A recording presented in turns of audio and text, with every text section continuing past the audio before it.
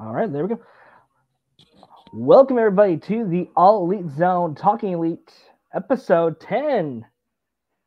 Ooh. So yeah, woo. Tonight is going to be the first of many episodes. We're going to do a wrestler spotlight starting today. We're going to do it every second Tuesday of the month. So we'll do a different star each month. We'll discuss some of our favorite moments of the wrestler. We'll also be discussing promos, how they got their start. It's gonna, like I said, so it's gonna be a really good show. But before we get into the swing of things, let me introduce you to my tag team partner. He is the Bubba to my Devon. He is everybody's favorite bearded wonder. Adam, thanks for joining us tonight, man. Hey, no, thank you, Lane. This is actually going to be my first broadcast with you guys from my new apartment. So yeah, so it's interesting. It's an interesting setup. So hopefully when I come down to Florida, I know it's gonna be a little late for a housewarming party, but hopefully when I visit Florida, we'll have a housewarming party for you. Well, not just that, but maybe we can do like a live, like from my apartment. Right? Yes, totally. So just before we get started, Connor is unfortunately not going to be joining us tonight. He had some internet trouble outside of his control. He had somebody with a car run into a pole, and now his whole neighborhood internet is down. So Connor will be in the chat tonight as well. So he'll be talking with us virtually through the chat. So he'll still be part of the show. He just won't be on screen. So yeah, hopefully, like I said, hopefully Connor, hopefully next week or hopefully by tomorrow you'll get everything fixed, because yeah, like that sucks. It's like out of your control, man. Yeah, no, definitely wish Connor was on tonight. He told me that before we came on tonight, that he's like, hey, I won't be on. Internet's down because of a car. I said, oh, well, all right, Lane and I got it. Yeah, so yeah, man, it's gonna, like I said, it's gonna be a good show. Ethan already shown love to everybody. What's up, Ethan? Hello. So yeah, did you have a chance to watch last night's Dynamite? I have no internet, so I've been watching clips. Been watching clips of it, watching highlights of it. saw some good highlights of it. I hate to tell you guys I told you so, but man, you told us right. I'm telling you, the Guns, man. I'm thinking it might be like just a quick transition, because I feel like the Acclaim are going to win them back at Revolution. Well, the thing is, who knows, because they put out a very snarky picture with Dax Hardwood's favorite tequila. Did you see that post after they won? I think I missed that post. Okay, I'll But hey, maybe you get a triple threat at Revolution of the Acclaim versus the Guns versus FTR, which would be awesome. Which would be a good triple threat. Yeah.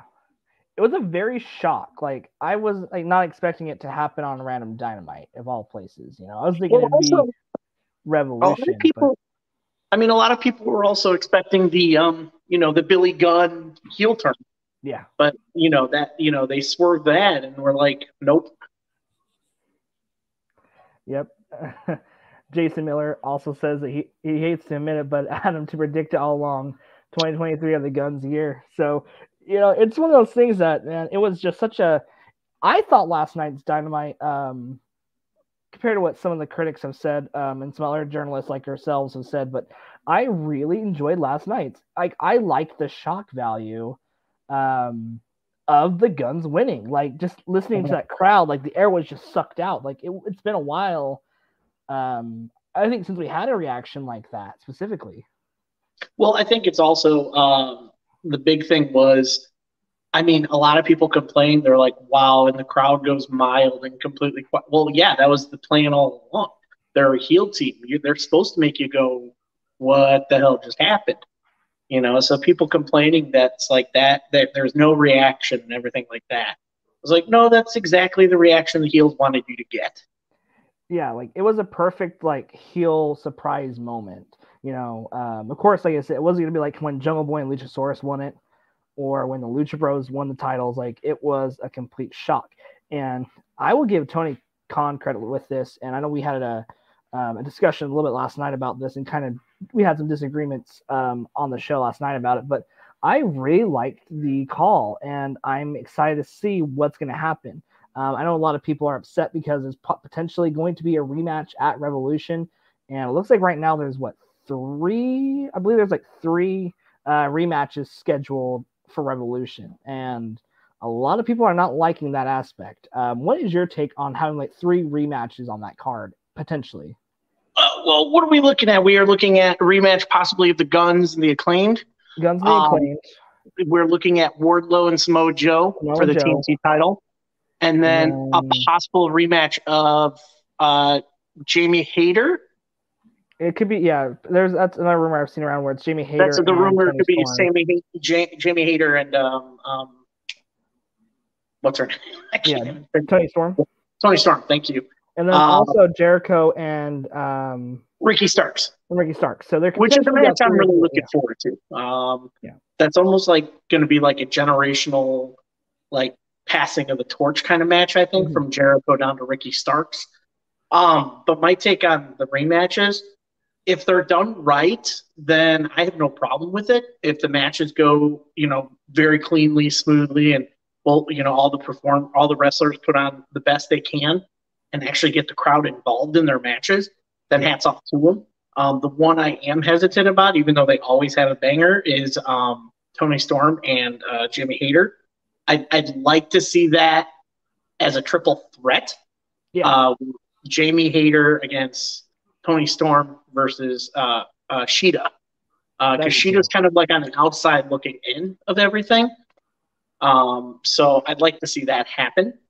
But I got a feeling if it's a rumor, probably the one thing we're going to get is Ruby Soho, Jamie Hayter, and Britt Baker versus Toni Storm, Saraya, and maybe a surprise partner. I don't know who, but they could pull a swerve and Ruby Soho turns on Britt Baker and them and joins them. It's one of those things that anything can happen. Especially like I said, and like last night we were talking about the storylines going into Revolution, and kind of not. I don't know if it's been put on ice or if it's just kind of like how they do with Hangman and Kenny Omega, where they're planting seeds early on, like in the Elite versus Kenny Omega, versus Kenny Omega and Hangman Page, kind of the inner turmoil. So who knows what could happen? And then, like I said, so that could be a possibility. Of course, we have MJF versus Bryan Danielson, that 1 hour Iron Man match. And after last night, very controversial promo. But before we get into the promo, did you see clips of Takeshita and MJF last night? I did. And MJF was very impressive in the ring with Takeshita. I honestly thought they had great ring chemistry. And MJF looks in great shape. Probably some of the best shape I've seen him in the past years in AEW. Because you can see abs on that guy now. So it's like he's in great ring shape. So I've been watching a lot of his gym stuff because he's been posting a lot of workouts in the gym, and he's increased like his protein intake. He's increased his muscle mass. Like he is, like I said, this is gonna be one of the best matches I believe of his career.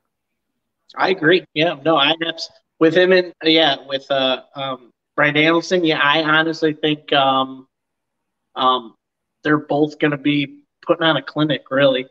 MJF's going to play that whole heel, going against the ropes all the time, circling around the ring, trying to keep away from Bryan, extend it, everything like that, extend that hour. But I think it's going to be a hard-hitting match like he had with Ricky Starks. Yeah. And looking at like he was really working over almost using Takeshita as like an example. This is something that I kind of thought about today while I was at work, but he was basically targeting the same shoulder and arm of Takeshita that was causing Bryan Danielson issues. Yeah. No, I think honestly think that was I want to say it's kind of like his plan of look what I can do to Catcher's arm. This is what I'm going to do to you. It's kind of like the mind games that MJF was playing with Daniel Bryan, knowing which arm Daniel Bryan Bryan Daniel. Good. We all know he made. Yes. Danielson. He's playing that mind games with Danielson, and I think it's smart. I mean, it's the heel plan. It's the heel go. You know, it's basically his forte. He's like, look, this is Takeshi's arm. I'm going to show you what I'm going to do to your arm at Revolution. So, yeah, it was one of those things that, like, it was a very well put together match, and even though Takeshita lost, I still think MJF put over Takeshita last night. Like I said, he looked like, I think Takeshita in the next 3 to 5 years, I think we'll be talking like we were talking about MJF when when we first saw word of him, getting signed by AEW, and those first couple big moments he had with the company. Looking at it that way, and then leading into he hits Takeshita with that beautiful diamond ring. And like that was just a cool shot, especially later in the episode where he had the bandage over it, because it looked like a nasty welt. So I don't know if it was a real hit, and God bless Takeshita for taking that hit if it was a real hit, or whoever is doing their makeup and effects and working, and making it look pretty presentable. That hit looked nasty. Yeah, no, I want to say Takeshi maybe leaned into it a little bit. I think it's right spots with. I know they hate the term, but blading. I mean, it was a good spot for the blading and for the blood. I mean, it's the post match beatdown of a heel on a face. And I honestly think that Takeshi was over regardless of that match with MJF. Of course, yeah. I mean, the crowd loves Takeshi. He's put on a lot of good matches. Whether it was on Dark or Elevation or even on Dynamite or Rampage, he put on a great match. I mean, that's just Takeshi. And I agree with you. I think the next 3 to 5 years, we're going to be talking about him. I honestly think Takeshi can win an All-Atlantic title with an AEW. So, yeah. Like I said, there's some big things to come. Mike Morris, and kind of leading into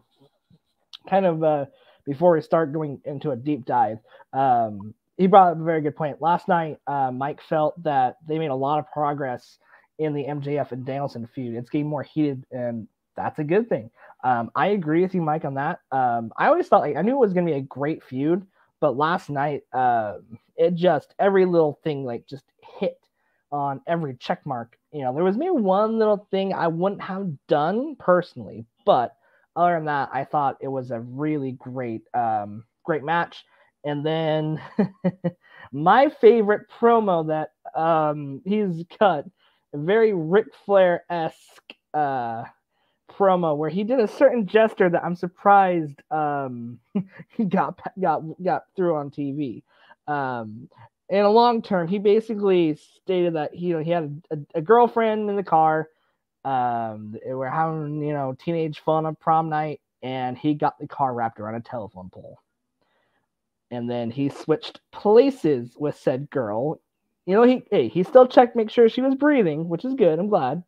He's not the complete. He's not that big of a guy. No, but just that was just I thought it was a very risky promo, and it was so good. Going back to Jason's comment, that's why I saved it for this. Okay, whoops, where to go? Here we go. They had over 300 police calls were made after MJF cut that promo. I read that. So he did his job that's well. Hilarious. That says that, it says that's a job well done. That that a wrestler can tell a story like that, whether it's true or not, to blur the lines between reality and fantasy storytelling in professional wrestling. And the fact that 300 people called and were like, can we get this investigated? Because this might be true. But then again, how many people in that town, how many people would it's all the people that don't like MJF. All 300 calls were people who don't like MJF. Might have been his own parents, too. His own parents might have called. Makes it more believable, right? Yeah, it's more believable. But that's just good storytelling. And the fact that it's it made a news headline like that police were called because a possible fictional story was told on professional wrestling television, and people ate up with it. So I think it's a masterful stroke by MJF.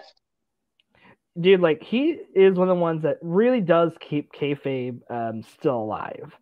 I know a lot of wrestlers don't like fans saying that, but looking at it, he really plays that character. Like, he really doesn't turn, that switch off. Mike has a good comment. I want to see have you weigh in, because I actually don't recall this. He states that this is the kind of heat that the NWO got when they destroyed Rey Mysterio. Yeah. Mike, correct me if I'm wrong. It was still during the WCW days, is when NWO basically ruled the airwaves of WCW. Because I don't know if it happened in WWE yet. I don't know if WWE had purchased WCW yet.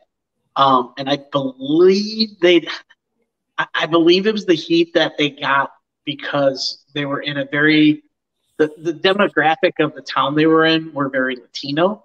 And I think they did something offensive. But also, I think they also ripped the mask off, which is a big no-no. It's a big no-no to rip a luchador's mask off like that. Was that the first time that he had the mask ripped off, or was that after No, but after that, he kind of had storylines where if he lost, he had to take his mask off, and that happened. But this was when he was still wearing the mask, and I believe the NWO ripped his mask off, or it's been so long since that I've seen something like that that I saw that storyline with NWO and Rey Mysterio. It's been 23 years since I watched VCW. Yeah. I mean, that's when they went under, was 23 years ago. So I'm like, I can try to remember, but I don't remember. Yeah, not trying to make you feel old, but I was 2 when that happened. So I was 13. Right? No, 12. Yeah. So you were 13. So you had a lot more wrestling experience than I did at that time frame. 12, yeah. It's one of those things that it just makes me. I've gone back and I've watched a good amount of WCW, some of the matches, especially all the ones that you guys, the listeners, have recommended. And man, like, there's some great moments. And looking back now, like, nothing's ever, I guess, unique. Well, there's a lot of unique ways you can book things in AEW, WWE, but fortunately, there's a lot of ideas that's gonna, like, this worked then and it's gonna work now. Especially with heels like MJF, he's like I said, he grabs and knows how to play that role. Like, he's studied, Ric Flair, Bobby Heenan. Like, he's a very smart guy when it comes to his ring work and his ring psychology. Some fans are kind of, not want to necessarily compare him to Roman Reigns or a Brock Lesnar, but he knows how his time is valuable, and he's at least, he's showing up to work, whether it be a promo or some kind of tweet, at least, he's putting in the work. I guess that's the thing, is like, he's been I think he'll probably be one of my favorite champions as we go further into the company. Just looking at, all the passion he has, the hatred fans get, there was that story about the little girl where he put a very explicit thing on her popcorn bucket, signed it MJF, ate her popcorn, and then threw it at her. Like, you don't see much of that in professional wrestling. No, and like you said, MJF's keeping kayfabe alive, and he understands the history and tradition of professional wrestling, and that's why he does it, because he respects it so much. Mm-hmm. I mean, you look at some of these videos from some of the conventions, he never breaks character. I mean, I remember one video I watched of him, and a guy in a wheelchair showed up and started talking trash to him. And MJF just went off on the guy, saying, well, at least I had the dignity to stand up and talk to you like a man. And, like, knowing he's in a wheelchair, I'm like, oh my God, dude, this is so much heat. Like, this is great. He doesn't break character. Like, he's just the complete dick, like, heel, and it works. And honestly, I'm right there with you. He may be one of the best champions in professional wrestling going forward right now in this year. Because obviously, I mean, Will he ever lose the title this year? We don't know. We have yet to see it. I mean, we have yet to see if it's going to happen. I mean, but MJF is putting in that work. I mean, his tweets go out. He makes videos. He's doing interviews. He's going to professional sporting events. He goes to UFC. He goes to boxing. He goes to basketball games. He's all over the place, and he's basically the face of AEW right now, and he's playing with it so well. And I do see him as this generation's Ric Flair.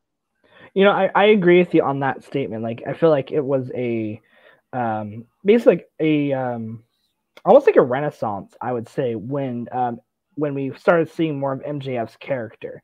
I know for me, like, I didn't watch him in MLW, but I remember like he was being really like snarky and teasing that Cody heel turn on being the Elite before even AEW started.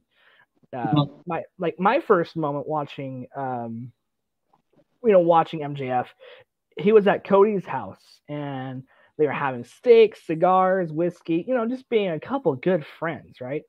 And Cody had to step inside. He's like, "Hey, MJF, can you watch the steaks while you go inside to get some stuff?" And MJF was a complete jerk to Pharaoh. And this is where I'm like, okay, this guy gets it. Like he was being, you could tell like, things are starting to click and why, he was one of the first signings with AEW and what they potentially, saw in him, what we see now. He literally looks at Pharaoh, he grabs the stick, he's like, "You want this, boy?" And Pharaoh's like, "Yeah."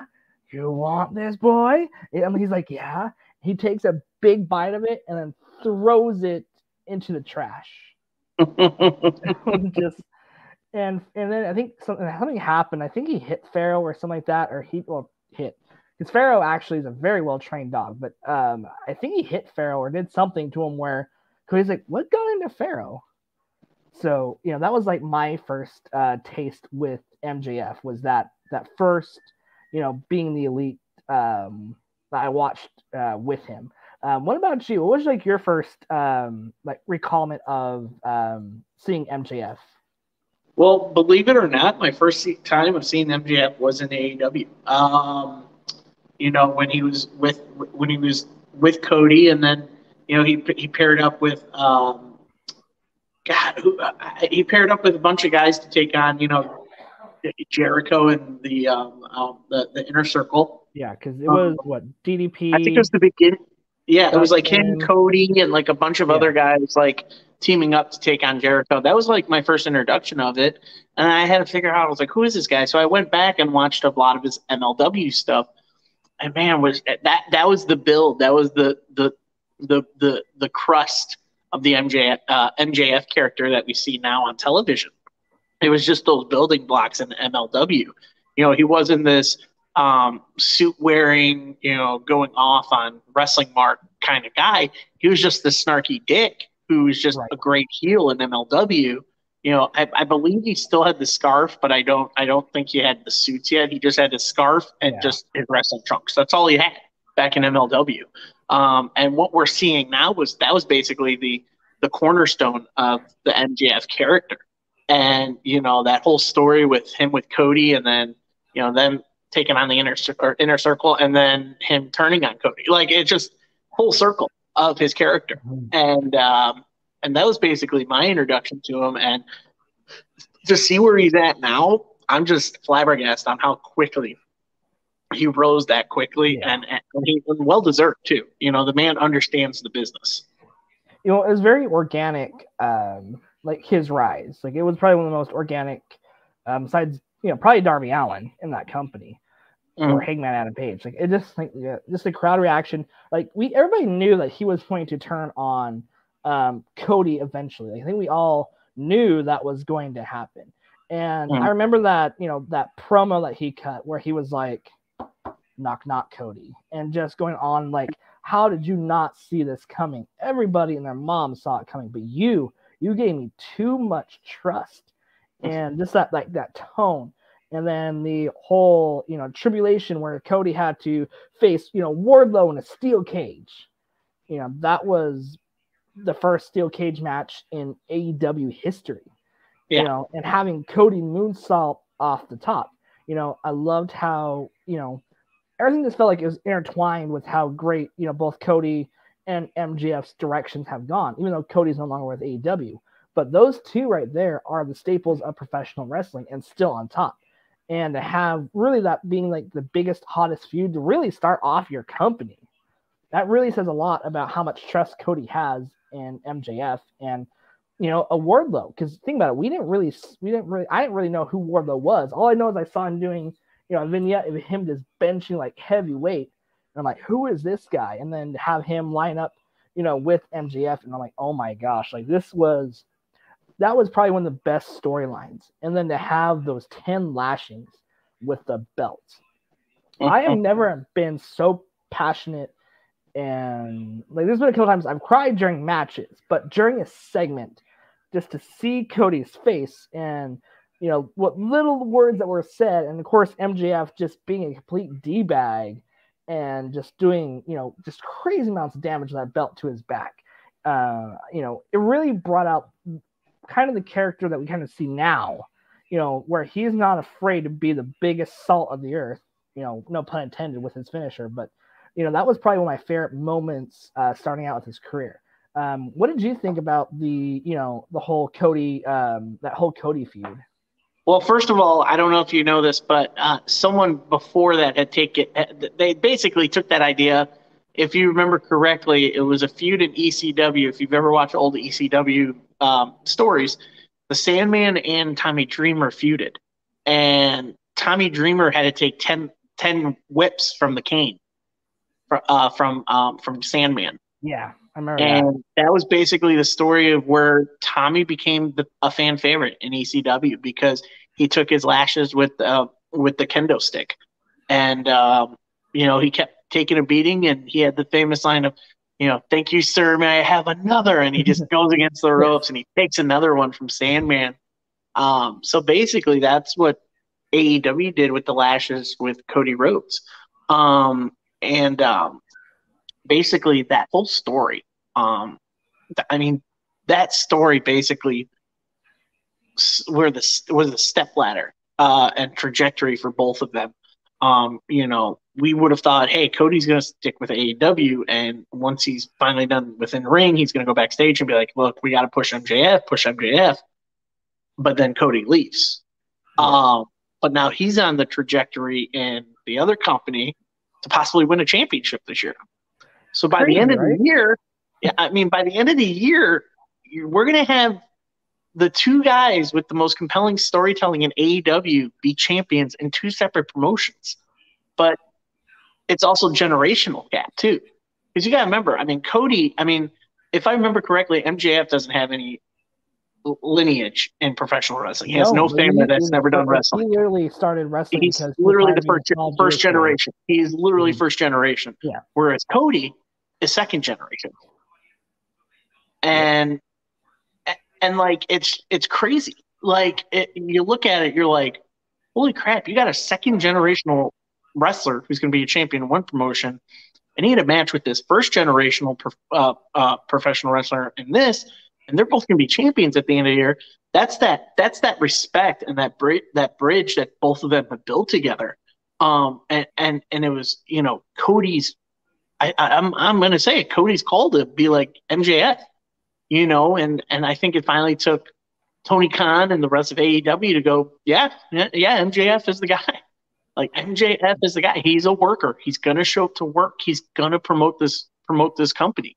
I just said it. He's at UFC matches. He's at NBA games. He's on, interviews on sports channels. Like he's doing it all. And he's on social media. The respect that this guy gets too. And I don't know if we're going to talk about it. I might be jumping ahead. But the tweets he put out about his buddy, I keep forgetting Nash, and basically saying this guy is not a bad guy. Yeah. He goes, I roomed with him. He goes, I'm Jewish. This guy's not anti-Semitic. That's the respect that he's got in this company or in this industry, and he understands that. And we'll agree, like it's the same thing we talked about with Jay Briscoe. Some dumb shit happened in the past. He apologized. He said it was stupid, and people, some higher ups in certain corporations shunned him. It's the same thing going on with Nash. It's because situation happened, and Nash got in trouble, and now he's blacklisted from like professional wrestling.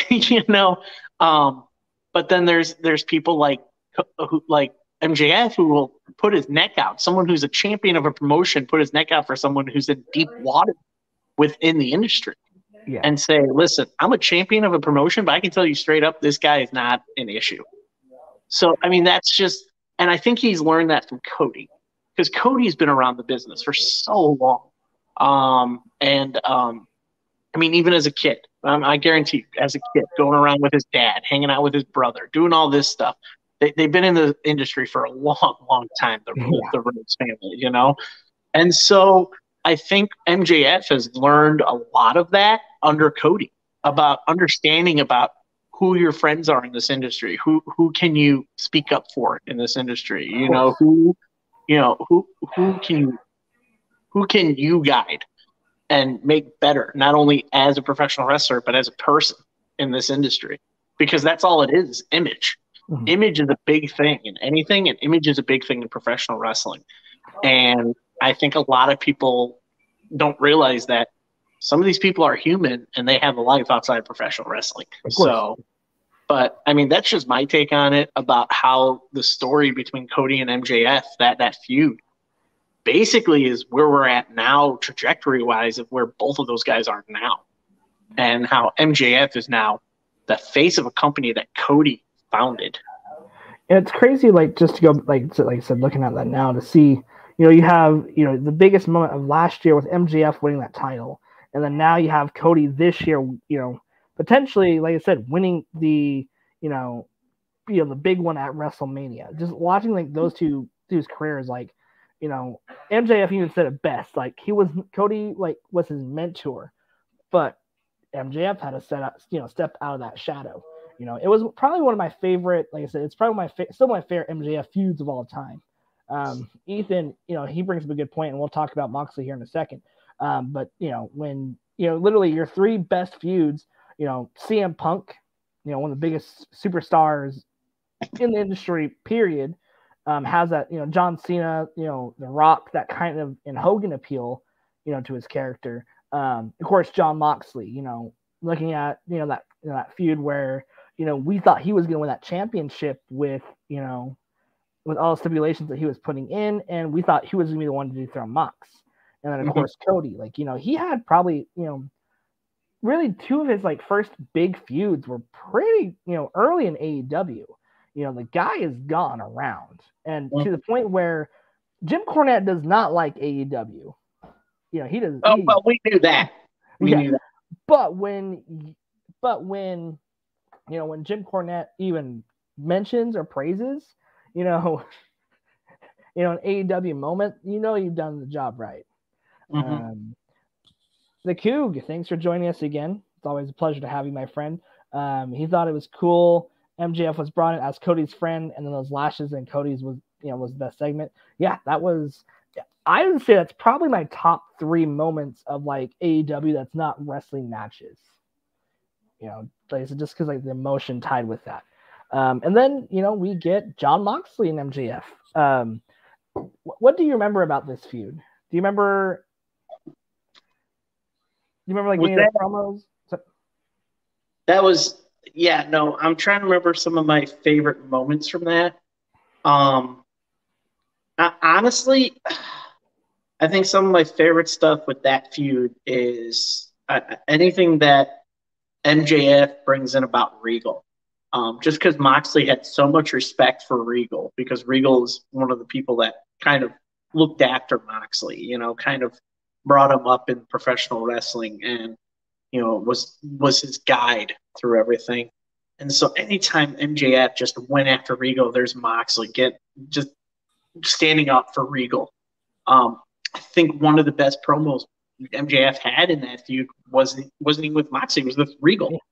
I think that promo itself, where he just attacks Regal's history of alcohol and drug abuse, and I mean, he gets into the deep stuff, you know. Um, and then finally the payoff of, you know, Regal helping MJF win and then turning on Regal. Like it just almost like I honestly think like this persona of MJF, this the devil incarnate um character that he says that he's the devil himself. I think this is some of his best work right now in this persona. It's almost like we've talked about like last week when we talked about the families and we talked about Randy Orton, his evolution from in evolution, then he's the legend killer, then he's the Viper. It's almost like this is what MJF's doing. MJF comes in as Cody's friend slash now enemy. Then he's building himself up to the salt of the earth, the best in the world, and now he's the devil incarnate himself. Yes. And so I think this is some of the best work we're going to see MJF do. And honestly, that Moxley feud between him and Moxley and Regal, and even, it kind of transitions in with his feud now with Danielson, because that's still an extension storytelling of Blackpool Combat Club. It's still the one circle. And so, I mean, Moxley is a fighter. MJF was the runner and the mouth talker. He, with that feud, and it was crazy because that story, in all honesty, it should have been MJF and Punk. I mean, that story, like, I don't think it was meant to be what Moxley and MJF was doing, but they turned it around the best they could. And that goes to show, too, because, talk is Moxley is a good backstage, locker room leader, and he feels that MJF might be the perfect fit right now to hold the title, and so I honestly thought that wasn't a rushed feud. I honestly thought it was good storytelling, especially involving Regal, so I think that's just my take on that. And I think they made, basically a great feud out of a bad situation. Not going into too much details because we've discussed it quite a bit on the show, but the whole with the whole CM Punk and the Elite issues that they had backstage, like it kind of overshadowed a little bit of MJF's ladder match win, and I feel like they fixed the issue now. Fans may not agree or the ratings may not agree, but I feel like they fixed the issue with, that feud with MJF. And what was also great about it, too, was they called it back to their first, championship feud when Moxley was champion during the pandemic era. I thought they had a lot of good callbacks to that. And then you, of course, had the whole, you had the William Regal, when William basically turned on Mox for like a split second to teach them that one last lesson. And then to have, MJF, go for the win and just a surprise shock to Moxley. That was very crisp storytelling. Like I thought it was probably, of course with CM Punk, it probably like CM Punk story would have been good too. But man, you could not write a better finish for William Regal to leave AEW. And then, the Blackpool Combat Club and where they're at now. Like I think they did a really good job at capping off MJF and Moxley's story. Yep, I agree. And honestly, after this whole feud with Hangman, if it is truly over, if not, I do think Moxley deserves a little bit of a break. Yeah, he needs a vacation. Yeah. Sasha Owens, thank you for joining us. She mentions that Cody versus MJF was really good for when AEW first started. Yeah, that was, like I said, that was probably one of my favorite. Like I said, it's still probably one of my favorite feuds. Besides the next one I want to talk about, the dog collar match with CM Punk and that whole series of moments and matches. That one I thought just stole the show, basically spotlight on Cody and Brody's dog collar match. What did you like going back? What did you think of the presentation of when you knew CM Punk and MJF were going to have a huge blow-off match? But what did you think about when with Punk's presentation of doing that dog collar match. Like, what was your thoughts on that? Well, I'll tell you what. Right now, I was there live in Nashville. You were live there? I was there in person, in the crowd when Punk was sitting in the ring. He started off the show with a box, and he had just gone through that series of matches to try to earn that match with MJF. And everybody's thinking, oh, the payoff match. It's a cage match. It's a lights out match. It's all this. Then he opens that box and he just pulls out that dog collar, and everybody went, oh God, because we were all familiar. If you're a true wrestling fan, you're familiar with the dog collar match. It goes way beyond Brody and Cody's match. It goes way beyond. It goes all the way back to ECW days. The Pitbulls had dog collar matches like crazy. So we were in awe when it was a dog collar match. And when MJF came out and didn't say a word, dropped the mic and walked off, a lot of us were like, wow, that presentation was amazing, because it kept MJF going, he's scared. You kept thinking that MJF is scared. But then MJF playing that turning, that little mind game with Punk, I honestly got emotions when MJF was telling his story on TV about being teased as a little Jewish boy. Like, that tore me up. I was like, holy cow. Because I'll be honest with you guys, I was teased as a kid. I was teased for being short and fat as a kid, so I understood the bullying part of it. So that kind of connected me. I'm like, are we about to get a double turn here where Punk goes heel and MJF goes face? The storytelling there got me going. But then finally, MJF with the low blow and the ring to the head and the blood across the shirt of the picture of him and Punk. Holy cow. And the best part about that whole storytelling was his take on Punk's promo from Ring of Honor of, I'm a snake. the best trick the devil ever, like that whole thing, like the presentation of that whole feud. Even goes back to the old 70s days too. Growing up, I was ECW, so that's what I was introduced to dog collar matches, was ECW, because the Pitbulls would always have them.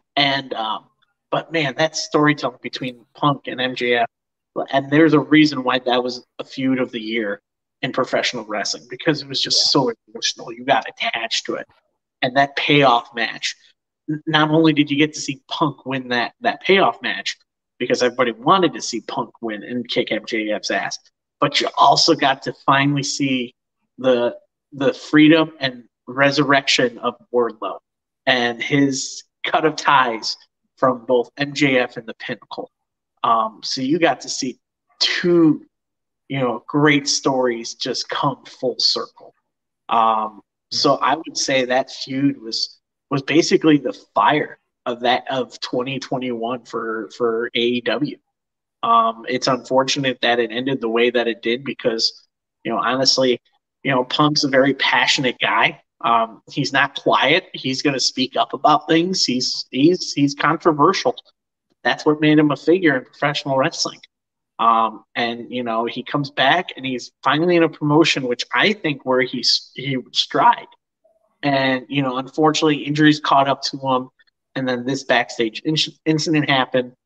But that whole feud with MJF and Punk, I guarantee that was some of the best storytelling I've seen in professional wrestling.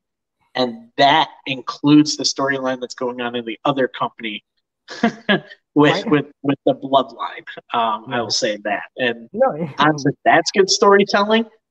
But man, that feud with MJF and Punk was such good storytelling. It was literally all the little details that made that whole like storyline work, where it really had probably one of the best payoffs. I know we said a lot in the show, but it had one of the best payoffs. And not to mention the throwback of Punk's Ring of Honor entrance at Revolution. Like I was like, wait a minute. And he came out in that gear. I was like, dude, that is his Ring of Honor gear. And I was thrown off. And I totally forgot that he came out to AFI in Ring of Honor. Mm-hmm. So Connor is in the chat. Welcome, Connor. Glad to have you on board.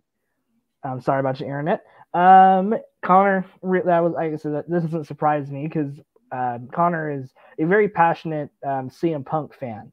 He loved the feud with MJF and Punk. It was something special in AEW history, and then also developed Wardlow as the next big star. Mm-hmm. So, and I saw the comment he wrote below that it doesn't compare to the Bloodline, that's why I said it. I said that's why it's the best compelling storytelling. It is way above top tier to what the Bloodline storyline is. Just because the little tidbit drops here and there with Punk's past and MJF idolizing Punk and that whole story, it did touch something because MJF was a fan like us. We were fans, and then the fan became pissed at his favorite star, when he left, and they play on that story. So I honestly think that feud was above and beyond the best feud within the last, I would say, probably 5-10 years of professional wrestling. So Connor has a actually question for us. So let me pull it up here. Sorry. Connor asked, what was your favorite match MJF put Punk through? Wardlow. Yeah. Yeah. I mean, honestly, that Wardlow, because again, that planted the seeds of seeing Wardlow as the next big star in AEW. And the fact that MJF just kept telling Wardlow, powerbomb him again, powerbomb, and you just see Wardlow go, dude, how many more times do you want me to do this? Like, he's done. And it's funny because now that I look at that match of how Wardlow just had a look on his face like, dude, done. He's already punished. Brings me to, unfortunately, I watched it, was the Royal Rumble payoff with the Bloodline and Sami Zayn. They're beating the hell out of Kevin Owens, and then Sami steps in and goes, he's done, dude. He's done. He's below you. Move on. That's what I felt like happened with Wardlow against Punk, was that MJF was telling him, keep doing it. Keep doing it. Wardlow's like, dude, he's done. Just let me pin him. He's done. Yes. He's gonna be done. And then he loses.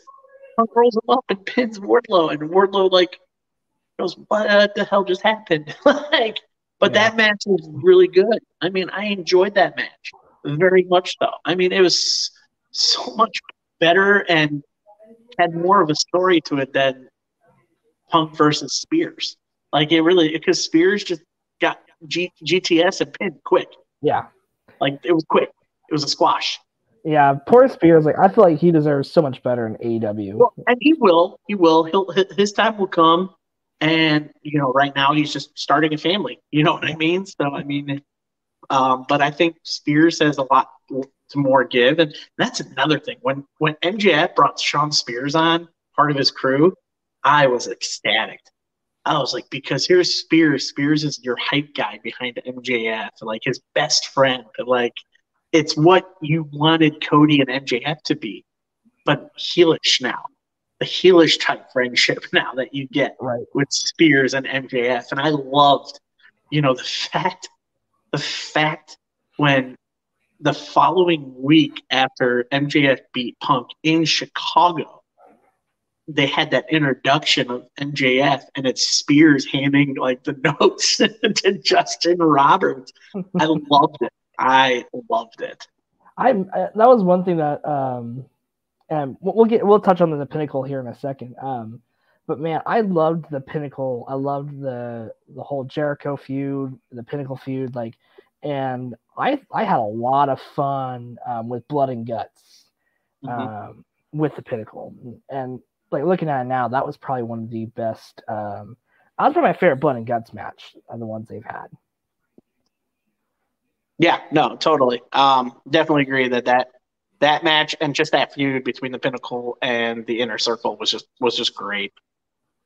Yeah. Connor, Connor is an AEW fan, as y'all know. Connor put, that was so funny when Punk beat Spears in 7 seconds. He was so hyped for that match and made a graphic for Punk and Spears. So yeah. That was one thing too that I guess that's one thing. The Coug, like he just stated, Tony Khan is a magnificent madman. The guy eats and breathes wrestling history nonstop as a true fan. And I think that's something that I think fans forget because they're used to the whole, Vince McMahon, Triple H, where they're professional. They'll put their arm around their stars, but they won't hug or show as much passion as Tony Khan does. And I think fans forget Tony Khan is he's a huge wrestling fan. And like I said, I would be doing the same thing that he would be doing, besides some of the the overflation of the roster. But I'd be so passionate about my talent and love my talent. And that's what a promoter needs to be. They need to be passionate about their talent, because they look at it and they're like, I have a roster, again, quoted a oversized roster of great talent here. And I'm very happy I have them and the product I can put out. There's a reason why I believe Tony Khan's won Promoter of the Year twice now, right? Correct? Yeah, twice. He's won it twice now. I think he did win it last year as well, because I don't think they counted Triple H. No, they didn't. So yes, he did win it last year. Although I think they were talking about another. There's been so many different pro wrestling things where they've said Promoter of the Year. Yeah. In all honesty, if you ask people, Tony Khan has been Promoter of the Year two years now, and there's a reason for it. It's because he's doing excellent storytelling. Yeah. A lot of things you see in other promotions, especially the other big one, it's just distracts, and the products is just not as strong as it should be or what it used to be. And I agree with Cog is, man, Tony Khan understands the history and the tradition of professional wrestling. I mean, that's why I say I think Tony Khan sees MJF as the new generational Ric Flair. He sees something in the kid. He's like, I actually am happy that this kid's in my promotion. God knows what would happen if I lose this kid, which is why I do believe he signs him at 2024. I honestly think MJF stays at AEW. I think he's got it too good there. I mean, he's up top. If he goes over to the other company, he's lost in the shuffle. He'd basically be like the Miz. Like, he can't get away with doing my next big talking point, because we can't, not talk about this. The whole MJF pipe bomb in front of the executives when he called Tony a mark. And that was, a lot of it was real. Tony knew how pissed off MJF was at his position, especially after the big surprise, the pay-per-view, that Sunday before, where Wardlow squashed him, where he missed the appearance, almost didn't show up. Tony's like, fine, show up, I'll pay you what you want, but like I said, but you're getting squashed. Or however that happened, because MJF, you don't really know if he's 100%, but when he went on a couple of sports shows talking about that, it literally was one of those great, real promos, especially when you had your executives, literally in attendance that night. That really showed, one, how much trust Tony has for MJF, and two, that was one of the most, I still think it's the most talked about, I guess, promos / controversial things have happened in AEW. And especially when they sent CM Punk, out there after they cut his mic. And I agree. I think, but again, controversial sells anything. You look at a lot of things. You look at old talk shows. You look at old, Jerry Springer. You look at, old episodes of, there was an old TV host back in the day, a very angry, smoking New York conservative guy named Morton Downey Jr. had a talk show back in the 90s. And he was very controversial. He brought on a lot of crazy topics. I mean, but it sold, and then you look at stuff like the pipe bomb. I mean, the first pipe bomb, obviously, you looked was CM Punk. And that was what, MJF wanted. He wanted his own pipe bomb. Now, to say that maybe some of it was true and some of it was just, I mean, because you have to think he couldn't say most of that stuff if it wasn't most of it wasn't approved, because no one was gonna. I mean, there's a lot of freedom in AEW, but there's still a little bit of a tightrope on what you can and cannot say on television, but also just in general on and so you got to look at the blurred lines on that. If what most of what MJF was saying was true, yes, it was true at the point that the company was bringing in a lot of ex WWE guys. Yes, it's true that MJF might have been lost in the shuffle there, and is it true he's got some talent? Yeah, but I mean, honestly, is Tony Khan a mark? I don't think so. He's just a big fan, and he just wants to make a great promotion, and he just knows on a card where to put people. Yeah. Now, whether some talent get lost in that, it's unfortunate. But then again, that's why Tony Khan is just a genius when he says, "Listen," he goes, "We only got this on TVs Wednesdays and Fridays. Guess where else we can promote this crap? Online." And that's why he comes up with Dark and Elevation and do these on YouTube. Think about it that way, is he's doing those on YouTube and he's showing them for free. Yeah. You don't even need a YouTube subscription. You don't need an account. You can watch them for free.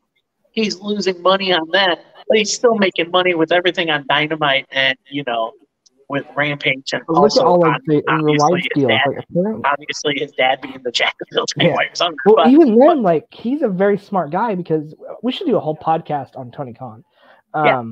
But looking at, even though we may not have as big of ratings as a lot of people thought they would have, but if you look at it, he's still getting very lucrative deals from Universal and Warner Brothers. When they had that merger, he still apparently, rumor has it, he had a really big lucrative deal that they're going to announce here very shortly. So that says something right there. I don't think, like I said, I don't think Tony Khan's a mark. If anyone's a mark, it would be the fans that don't even watch the product, or the ones that run Botchamania, and the ones that run the Ringside News, those kind of pages where they just stir up what they think about pro wrestling when it's not. And that's why we'll move on to our next MJF moment, but that's why I think CM Punk will be coming back to AEW. I think they're doing the same path they did with MJF. Because think about it, MJF went silent. No merch. The reason I got a figure in that time frame was because they were already in production. But think about it, they stopped his merch. They didn't show him on the website. So it's so crazy to see, if it could happen, and then having that seed planted to where, CM Punk can come back, and you can have a great feud with MJF, because CM Punk, if he loses to MJF, he's not going to lose any credibility. Yeah. So, like I said, it's going to be interesting to see what happens. Before we move on, we're going to go in the comment section here real quick. Let's see. And then I'll pull up Connor's, actually our next talking point here in a second. The Coog mentioned not just wrestling history, but also Mexican, lucha, and Japanese, I can't pronounce that word. Puriseo? I don't know. I don't know that. Yeah. No other promoter in the U.S. does does that. So, like I said, I would love to meet Tony Khan. I would love to even just pick his brain on just because think about it, he's only 3 years into booking AEW at this point in time, recording. So he's still getting his feet wet and understanding what works and what doesn't work. Mm-hmm. And I don't think it'll be like an Impact situation where, fortunately you just get small and small and smaller to where you're basically you're basically a independent show that's doing TV tapings. I don't think that'll ever happen with AEW and Tony Khan, because I think there's still a really good dedicated fan base. Not just that, but there's also too much money within AEW. Yeah. So I asked a question in the comments section. Let's see. I asked, who is the better pipe bomb, CM Punk or MJF? And the Coup responded back, this is actually a really interesting point. So the Coup put, it's a tough one for him to answer. Like, I agree. Like, it'd be hard to sit down because when I started watching wrestling, it was that time frame. Okay. Yeah. So basically, it was that time frame when CM Punk was like when he was gearing up to be the next, world champion in the summer of Punk. So, like that. That's hard because they're both so very controversial. But the people, he put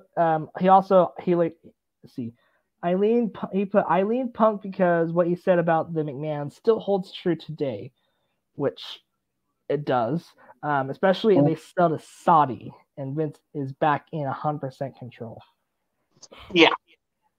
I agree with that because of what Punk said in the pipe in 2011, where he said, this company might be better off when Vince dies, but then his idiot son-in-law and dumb daughter are going to take over for it.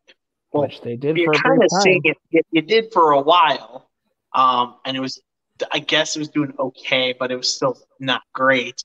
And now you got McMahon coming back and a possible sell of the company, which is kind of coming to fruition of what Punk said in that pipe bomb.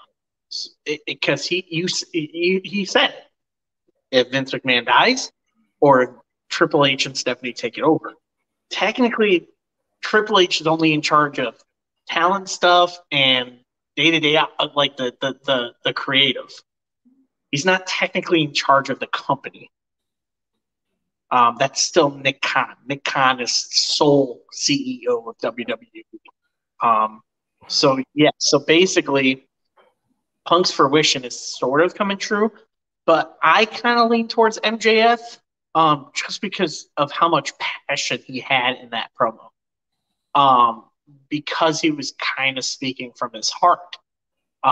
With Punk, it just felt like he was just airing out his grievances just on air. And it was just a big pipe bomb. Granted, it was a great pipe bomb. Yeah. It was probably one of the most legendary ones, if not the one. But when MJF came out calling TK a mark, and talk about ex-WWE guys and about how he's getting shuffled around and knocked down and he's got talent. And I can't remember if he's mentioned any other talent in the back, but he was speaking. I feel like MJF was speaking on behalf of a lot of the young guys in the back saying, where's our TV time? Where's our stuff? Yeah. But at the same time, it was great storytelling because they did bring Punk out. And I believe that was going to carry on to what we saw at Revolution, or not Revolution. Was that All Out? Yeah, All Out. Yeah. When All Out, happened, and he came back. That was going to be the payoff. That was going to be the continuation of their story. And then obviously that backstage stuff happened, and I'm sure a lot of people were like, "Well, we want to see the conclusion of this storyline of Punk and MJF." And honestly, that goes back to my point of it was supposed to be Punk and MJF and filling in for that Moxley MJF feud. It was supposed to be the continuation of that. But do we see it where Punk comes back, goes straight into the title picture again? Or do we see it take the storyline of Punk coming back, teaming with two other guys and taking on the Elite? You got to look at it that way. Which story is going to be the biggest seller for your company? I don't think it'll be right away. I think it has to be the Elite right away.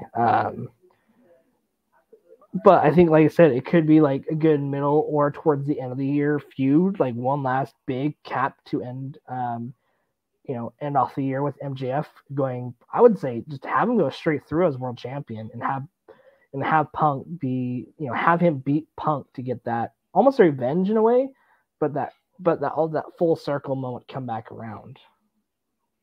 Yeah, no, for sure. And then now we're gonna get to one of the things I think they could have done better in AEW history, but I thought it was still a great time frame. The promo that MJF, Connor loved the promo that MJF cut. Introduced the Pinnacle at St. Patrick's Day Slam. Oh man, that was like I love the Pinnacle, and I thought literally they were going to be that faction that was going to last, almost like the Horsemen. I really thought they were going to last a lot longer, but it kind of fell apart a little bit after Blood and Guts, and also after Stadium Stampede.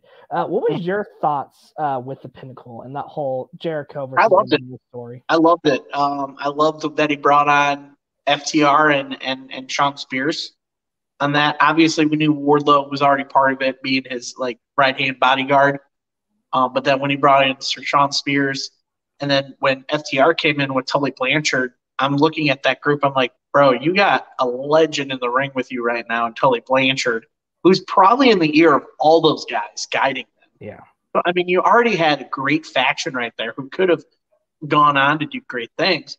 But I think it's at that point where it gets that point where almost like what happened with Evolution in WWE, where each one of those guys were introduced and were told about who they are, what they represent in the industry of wrestling.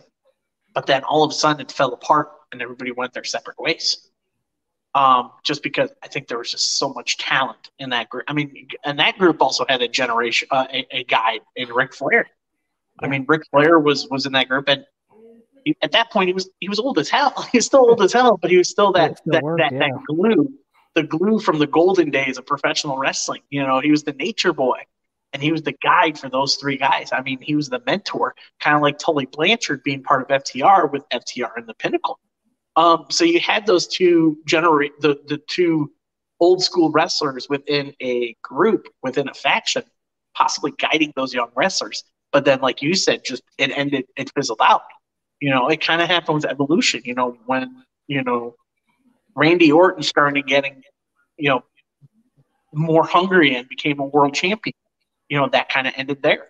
And then you kind of saw that with you kind of saw it with Wardlow. Once Wardlow, went face, you basically saw everybody else in Pinnacle kind of break away. As soon as he said, I'm no longer affiliated with the Pinnacle, you kind of saw where the Pinnacle kind of fizzled out. It was kind of thing with Evolution where once Randy left, they kind of fizzle out because then Batista kind of got out, and then Ric Flair and Triple H kind of fade out, and they all went their separate ways to Stardom, which is what you saw with the Pinnacle. MJF, the young kid who honestly was probably the youngest one in that group as the leader. The young mind because he understands pro wrestling. But then you had the big brawn in Wardlow, who you looked at, you're like, holy crap, this guy's huge, and he could be a big star in AEW. And he is, Then you got someone like Sean Spears, who's a talented professional wrestler who, just like Chris Jericho, he could possibly change his persona almost every now and then. He goes from the perfect 10 in WWE and he comes over here and he's the chairman of the board. He can change his character like a Chris Jericho. And then you got a talented, probably one of the best tag teams in the world in FTR. You pick these guys up. They have great history in independents, in WWE, and then Ring of Honor, and now AEW. You get all those groups, those guys together, and I honestly thought that faction was going to go further than it did.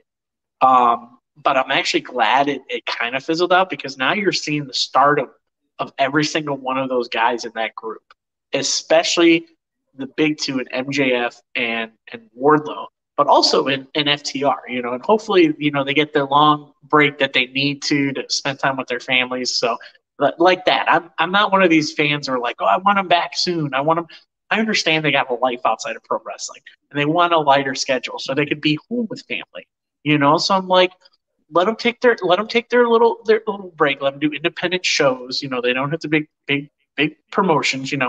I'm planning on going to NWA this weekend. Maybe I'll see them there. I don't know. But then you look at someone like MJF. You saw the talent in MJF, and the fact that you put him as a leader of a faction. That speaks volume of a talent on a roster. When you're the promoter, or you're part of the creative process in that promotion, and you're like, you guys can be a faction, but as a leader, it's you. Like, and they look at you and said, "We have faith that you can be a leader of this faction," and that was at MJF, and that to me spoke volumes. I was like, "Holy crap!" MJF, one of the youngest guys on the roster, in charge of a faction of literally three generational guys and another up and coming performer in Wardlow. And so with that pinnacle, I honestly thought it was great. It was a great faction. And the fact that it was the play on words of MJF saying, "We are the pinnacle of professional wrestling." And I loved it. That was probably one of the best things to do at the Pinnacle. And looking at it now, think about it, everyone, unfortunately, except for Sean Spears, has held gold in that company. So you literally, which I feel Sean Spears might, once he comes back. I honestly think he had a lot of momentum coming into the promotion too. I mean, his feud with Cody, and then his joint partnership with MJF, and then the creative of the Pinnacle, and just his characteristics, his ability, the fact. And then I don't know if a lot of people saw it, but when he came back for that match with, I believe it was FTR, it was him, FTR, and I can't remember who they went against, but it was in Canada. It was the show in Canada. When Dynamite went off the air, he cut a promo. And you saw the kind of guy that Sean Spears is. You're like, this guy comes back, he's going to be a great babyface. Like, you saw him cut a babyface promo, and I feel that's how you bring him back. Because right now, I feel like you got a lot of heels on the roster, and you need another babyface. Maybe that babyface could be a Sean Spears. Yeah, and looking at it now, that kind of leads into Blood and Guts and the whole Jericho feud and the whole Labors of Jericho. I loved MJF pushing Jericho off of the the War Games type Blood and Guts cage. That was I know it's a little sports entertainment just because he landed on a crash pad, but I'm okay with him landing on a crash pad, to be honest with you. And to watching that, and then what did you think about that Blood and Guts match? Like, do you think it lived up to its expectation?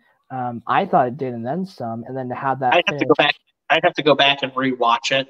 But from what I can remember, it was a great, pretty much finish of the feud of the two factions.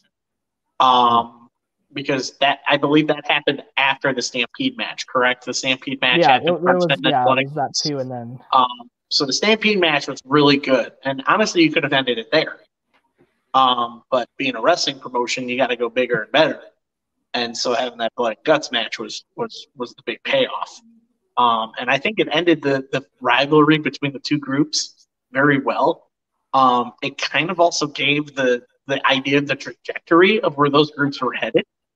Obviously, the Inner Circle had their issues and kind of broke away, and then you got introduced to the Jericho Appreciation Society with still keeping Jake Hager and Sammy Guevara on board.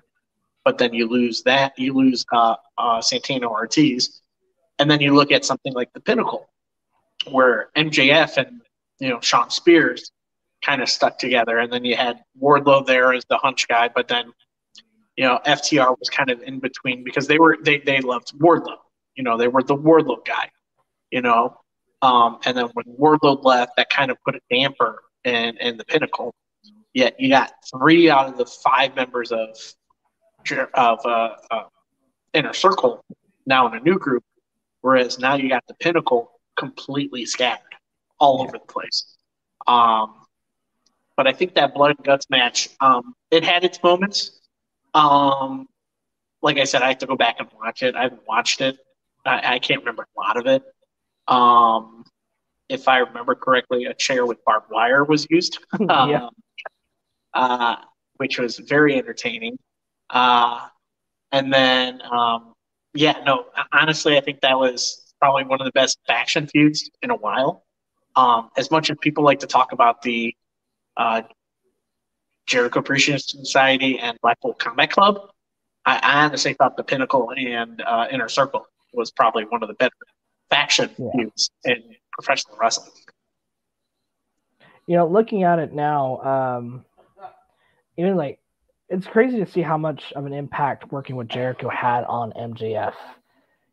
I remember I was there for the trials of Jericho. I was there for one of the first moments with when Jericho went up against Shawn Spears, and then I was there the night that he beat MJF. MJF, cheated and they had to reverse the decision. Yes. And I remember like the crowd being crazy on both those times. Without MJF, we never would have got Nick Gage on an AEW program. And I remember being there when they announced Nick Gage, and this is right after he had his match with Matt Cardona. And I'm like, oh my gosh, he's gonna kill Jericho. Yeah, he's gonna destroy him. Honestly, when he introduced Nick Gage and the idea of a deathmatch coming to AEW, I think that was also a good call on Tony Khan introducing the crowd to a new style of wrestling. Because it gave me vibes of a death match happening in a promotion that usually doesn't do death matches. Mm-hmm. Kind of like when ECW invaded Raw in the early days and basically did all this extreme crap. And you don't see that on WWE, Yeah. But that, I think MJF also, again, that's just the brilliance of MJF. And I think it was a group effort, between MJF, Jericho, and Tony Khan saying, hey, with this storyline of the trials of Jericho, who can we bring in as opponents? And, that's also the legacy that Jericho has and the connections MJF has within professional wrestling. That's another relationship that I can compare to MJF and Cody, is MJF and Chris Jericho.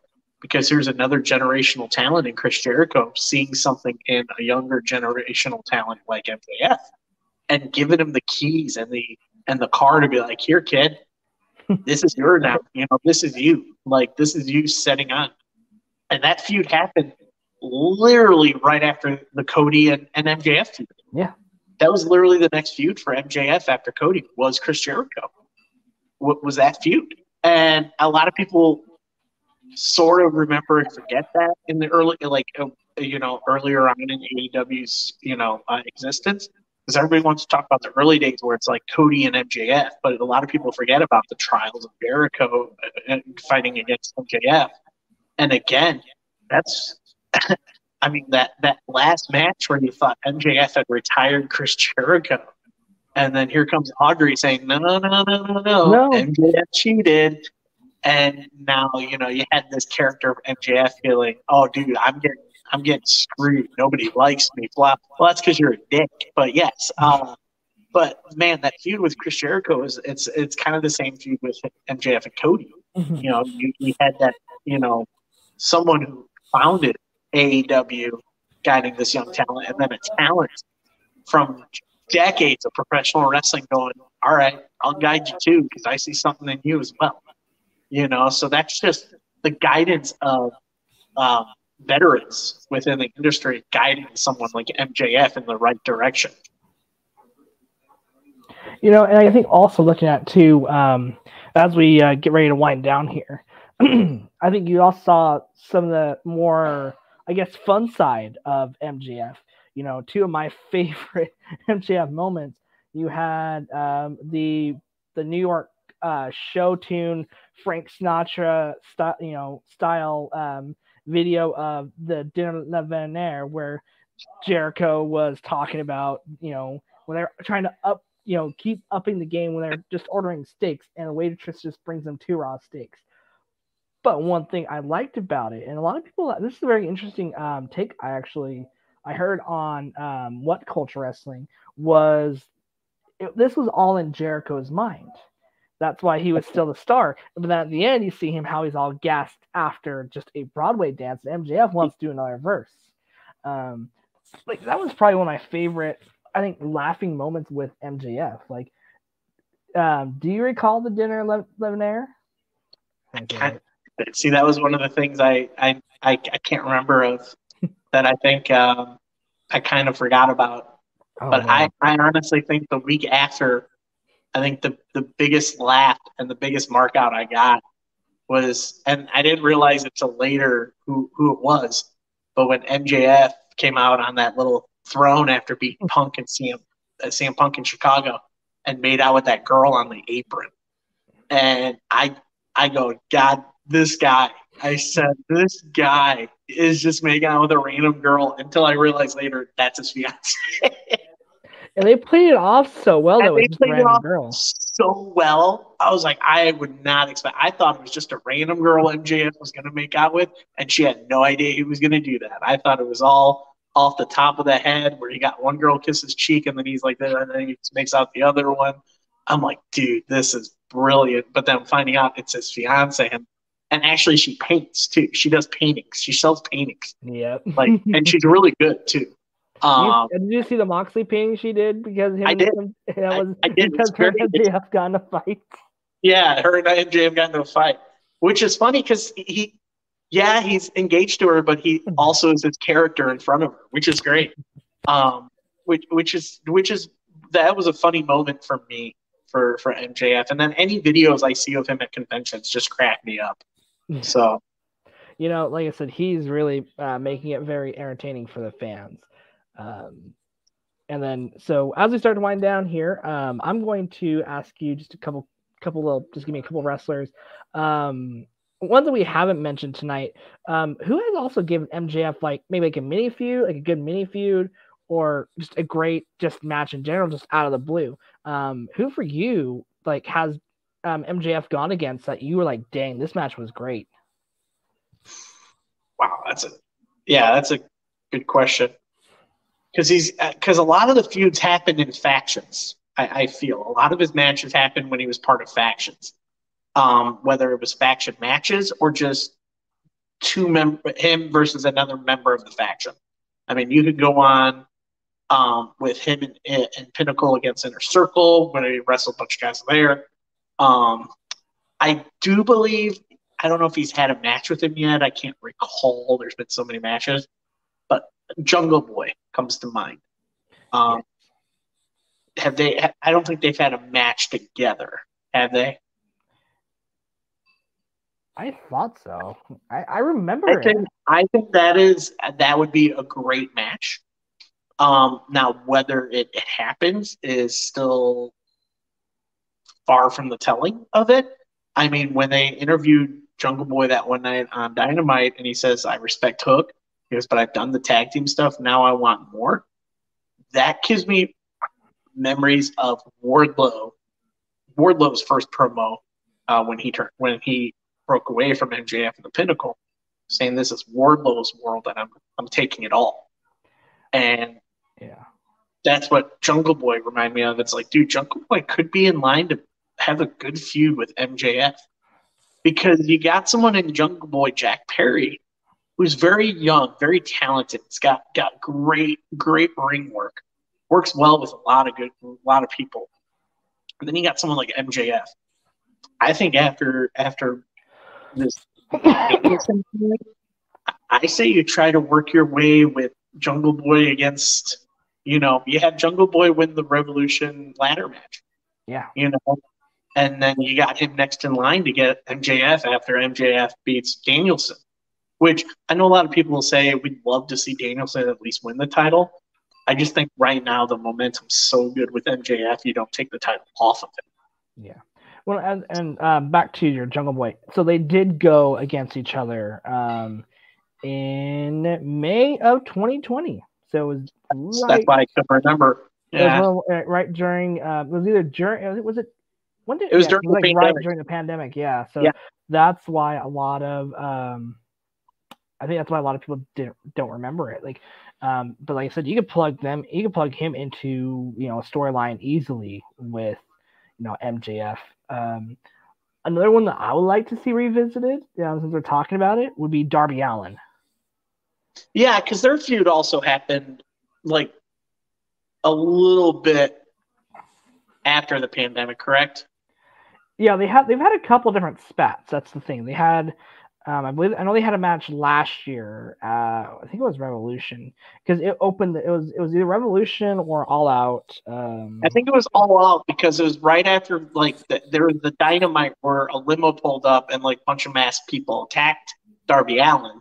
Yeah. And they're all like, "Oh, it's the Pinnacle! It's the Pinnacle!"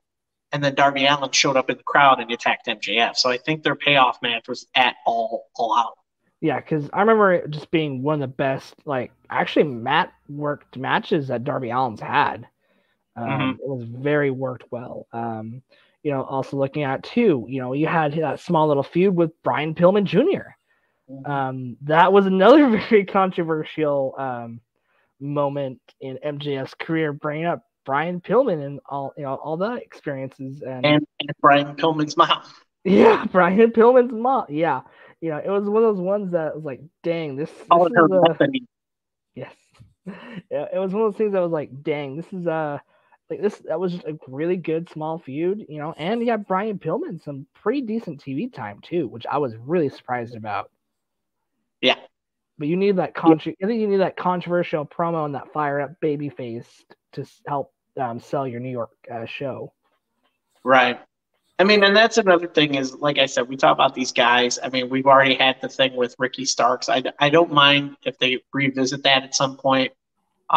Jungle Boy would be a great with the crowd now because of how over Jungle Boy Jack Perry is right now with the crowd. I think another person you bring back that you'd be like, oh, he's back. He's going to be his friend is Shawn Spears. Yeah. I mean, you got to remember, Shawn Spears could be because, like I said, you don't have many baby faces right now to face MJF. You don't. So what would you get if you get the former best friend? It's kind of like the full circle of MJF and Cody, where you now got Spears comes back and is now feuding with MJF. I mean, like I said, there's some pretty good baby faces that you could easily you could put on that could go up against MJF, or just create your babyface, like you said with Shawn Spears. There's story there, and you could easily tie in. I was so frustrated with the Pinnacle, and the Pinnacle we were supposed to be on the top, but I ended up being on the bottom and literally not wrestling for months. So, like I said, there's story there. So, honestly, like I said, I think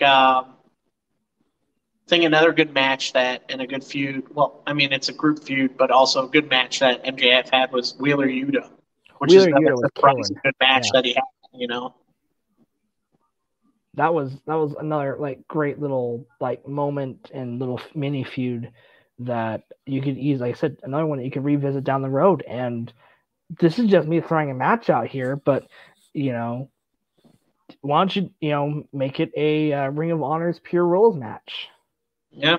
Yuta has that now Ring of Honor lineage with having that that Pure Rules belt. So that would be fun to see. You could do a champion versus champion match, or you could just do a Pure Rules match and say, hey, like if you're not, like I said, I want to risk it all, or like there's a lot of stories that they could tell. Yeah. So, all right. Well, that is going to do it for our MJF Spotlight for episode 10. I thought it was a really good episode. Actually, this is probably one of my favorite episodes we've recorded. Yeah, no, I enjoy it, and I love the idea that, and I think you meant to say the second Thursday, right? Not Tuesday? Yeah, sorry, second Thursday, yeah. So I like the idea that the second Thursday of every month is a spotlight on a wrestler, so. Yeah, like I said, I think it'll be fun to kind of talk about our different opinions and takes on, that said wrestler. For the next one, I'm going to put a poll up on our socials, or I'll have Connor do it, and we'll have a vote to see who we'll do for next month's spotlight. Cool, I like that. Yeah.